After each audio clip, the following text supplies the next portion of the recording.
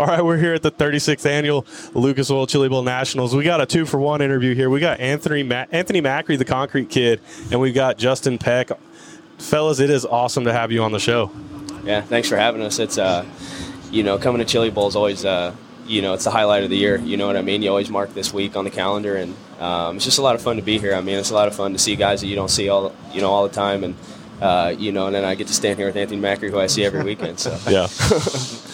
Yeah, it's always a good time seeing Justin. But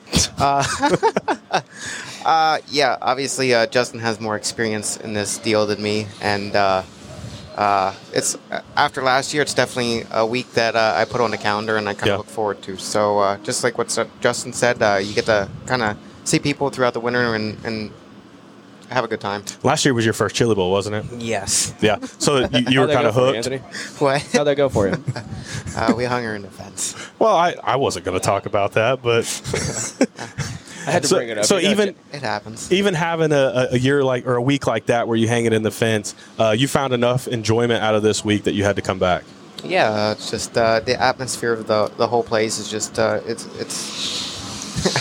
you don't really see it anywhere else, and it's just a good time. It's weird for me because I'm from Tulsa. I was born, raised here, so this has been around my entire life. But your first time here, I know you can watch it on TV and stuff, but your first time here seeing them cram so many cars and trailers in a building and have a racetrack under one roof, how amazing is that?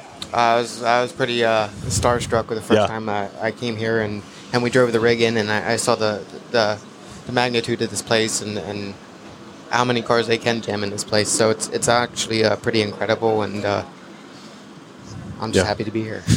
Well, talking racing this week, which one of you two races first this week? I think we both go tomorrow. Both of you tomorrow night? Okay. Well, Anthony... We're hoping we start side by side. Yeah. You're going to make him hang it in the fence? I'll be expecting it.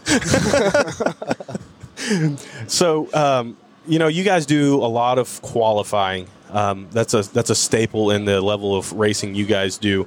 How familiar are you guys with this passing point system, and does it matter to you that the system's so different than what you're used to?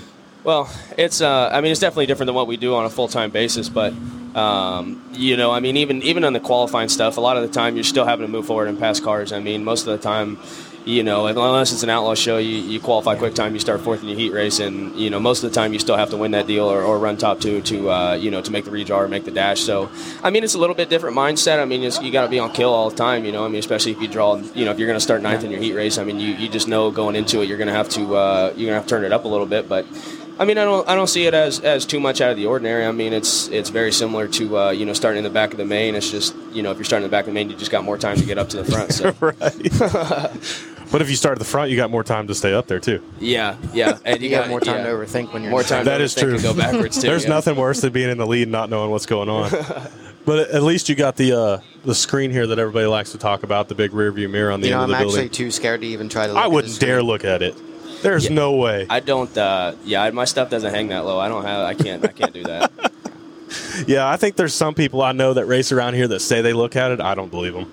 I don't believe them one bit because I think they would hang it in the fence if they did. There's some racetracks that we go to throughout the year that you can look at, like you go to Lincoln, you might be able to catch the board off of four. See, at least who's behind you. But you're talking. You have a lot more time getting down straightaway at those kind of joints. And with the wing car, you're going straight most of the time anyway. Going from something that you're not, doing something that you're not used to, and then trying to add on, the struggle of looking at the board. I don't. That doesn't suit me. You know what I mean? And now you guys primarily run a lot of big tracks with big horsepower.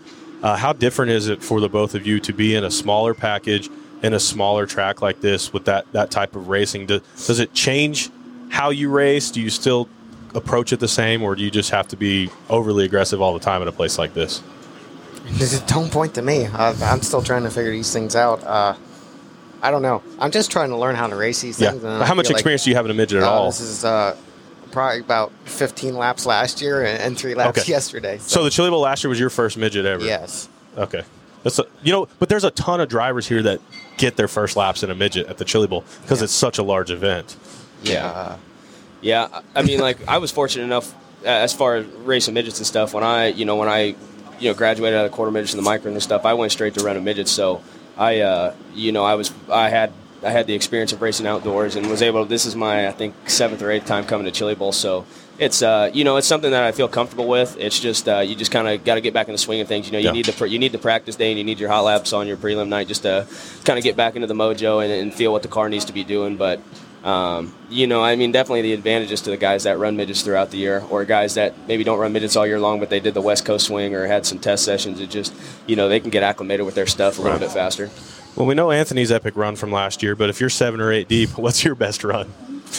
I made the show one time and got into a wreck pretty early that took us out of the show. But I've been pretty fortunate. I think the worst we've done was getting. I think I've been in the B main every year I've been here on Saturday at a bare minimum. So we've been pretty solid. Just there's been a couple times where I've junked my stuff in a transfer spot, or times I should have made the show and didn't. So.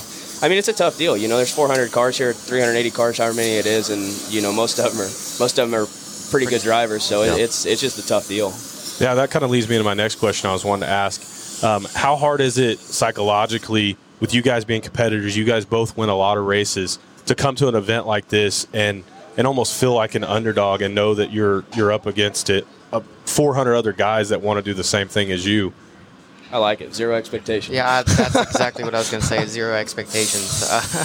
Personally, I feel like when I get put in a situation like that, I have the most fun I have racing, because you go out there and have fun every time, and like you said, with zero expectations. Yeah, well, it's like I said, just being a different discipline of what we're used to. It adds another element of challenge, and then you're coming in here with 380 guys that are the best in their own discipline. So it's just.